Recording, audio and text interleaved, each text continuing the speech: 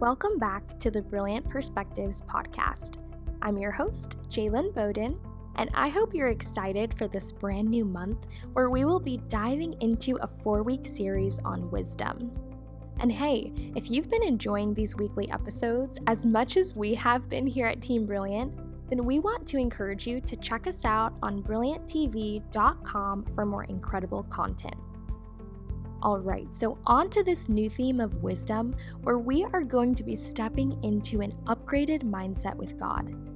Today, we are breaking off double-mindedness, and we're learning to reset our focus away from the negatives and onto who God is for us. I love some of these tangible activations that you're about to hear from Graham. One of my favorites is that we get to be fascinated with who God is for us. Because when we're completely taken in by the majesty of God, it suddenly becomes impossible to see our circumstances as being bigger than He is. It just puts everything back into perspective. What's also empowering is that we get to make predetermined choices about how we're going to handle the negatives in life. I mean, think about this. How many times have you found yourself automatically reacting to your circumstances in the pressure of the moment? Don't worry, it seems to happen to the best of us somehow. But here's a better thought. What if it's possible that we don't have to be caught off guard by our negative circumstances? And what if those difficult moments are actually teaching us how to think with the mind of Christ and how to revel in the beauty of His majesty? Well, it's not too good to be true, and I'm so excited that you're here with us today as Graham Cooke teaches us to overcome being double-minded. All behavior is drawn from our perception of who we are in Jesus. Perception is always empowered by thinking. And thinking produces a particular language that governs our confession. Whether that confession is good or bad, it's the same process. Confession guarantees our experience, and it's either going to guarantee a negative experience or an absolutely stunning encounter with God. But a person in two minds is always unstable. We're just tossed to and fro. Whenever our perception does not agree with God's view of us, we can't walk with Him as He requires. And we can't receive from Him what He wants to release in us and to us. I really love this process of our thinking. I love how God wants to partner up with us in this whole dynamic. Whenever our perception does not agree with God's view of us, then we cannot walk with Him as He requires. And we cannot receive from Him what He wants to release in us and to us. When we give the power of agreement to a negative perception, we not only damage our emotions, but also our thinking makes us captive. When we focus on all that we feel is wrong in our lives and our circumstance, we empower them to become bigger than the majesty of God. What you focus on, you empower. Every time you focus on a negative, you give life to it. Listen, guys, we were created to magnify. And we will either magnify the negatives in our lives, or we'll magnify the true nature of God and who He wants to be in us, for us, and through us. There's no doubt the enemy wants to stir up doubt in our thinking. He wants to get you in a place of uncertainty about the nature of God and your true identity in Christ. The very first temptation ever was to doubt God's word and His integrity. Has God said? Was the serpent's question to Adam and Eve. It's still one of the enemy's favorite questions because he's desperate to take our focus off of God's sufficiency and get us to magnify our own fear of lack and inadequacy. His hope is to get you to try to meet your own needs your own way, which never turns out well. We have to be intentional in our focus. Here's a few of the ways to do that. Firstly, be fascinated with who God is for you. That's why worship is so important in renewing our minds and refreshing our hearts. In worship, thanksgiving, and praise, we begin to see Him as big as He really is. It's why worship is not an option for us. It's a necessity. It's not just the warm-up before the teaching on a Sunday morning, for goodness sake.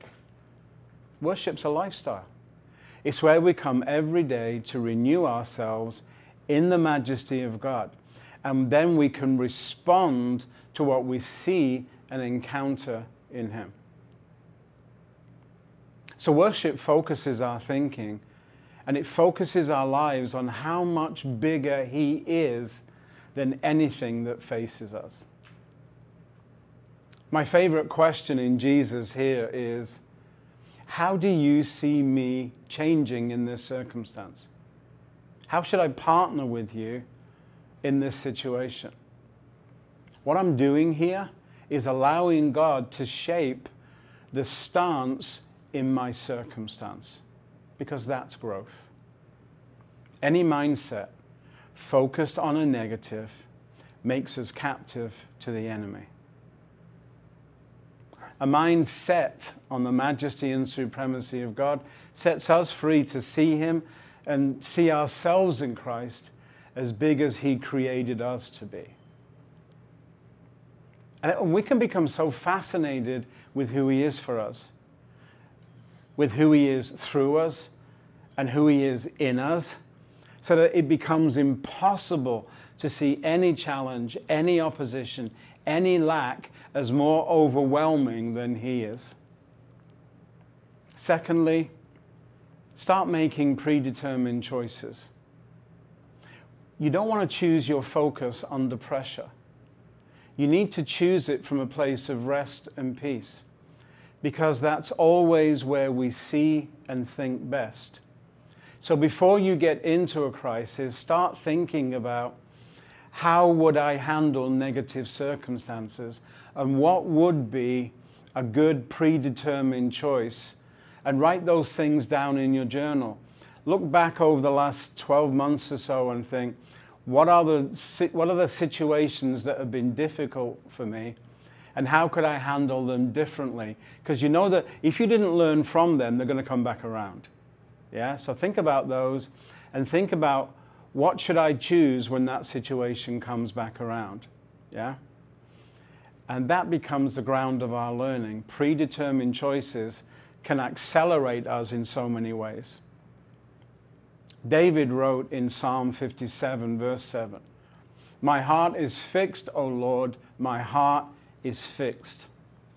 And as he often was in his early years, David was in a time of difficulty.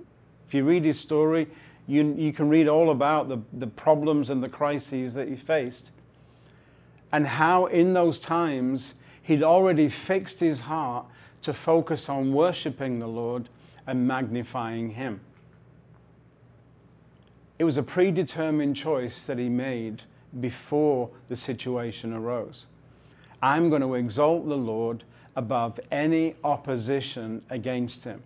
That's why he was so ready when Goliath came along. And he was confident, he was poised, he was purposed, and his whole manner in that situation declares that he'd already come to a place in God that he wasn't going to be shifted out of. Predetermined response. Colossians 3:2 says, "Set your mind on things above, not on things on the earth." In other words, what is God thinking, not what is my situation dictating to me. It's like an anchor set before the storm hits. You choose where you will focus your thinking. Thirdly, exercise your will. The will is our prime vehicle for cooperation with the Holy Spirit. Exercising our will doesn't mean we try to control our thinking. It means we allow Him to think with the mind of Christ in us. My favorite verse here in this context is Philippians 2:13. It is God who is at work in you, both to will and to do for His good pleasure. His good pleasure means He enjoys it. This fascinates me, that He totally loves the part about changing our will and empowering us to partner with Him. So I kind of think that if it's enjoyable for Him, then He's going to make it enjoyable for us too. Remember, what you focus on, you give power to. So we're not focusing on what not to think. We're focusing on what God is thinking instead. We take negative thoughts captive by finding the opposite God thought instead. So for example, instead of thinking harshly about someone, we can be thinking about kindness, love, and God's grace for that person. Instead of thinking about my own needs, I could be thinking about how generous I can be for the Lord's sake. You know you love that one, right? Instead of thinking how irritated I am by this person, I can be thinking about how I can show that person the love of God. Here's the thing about learning.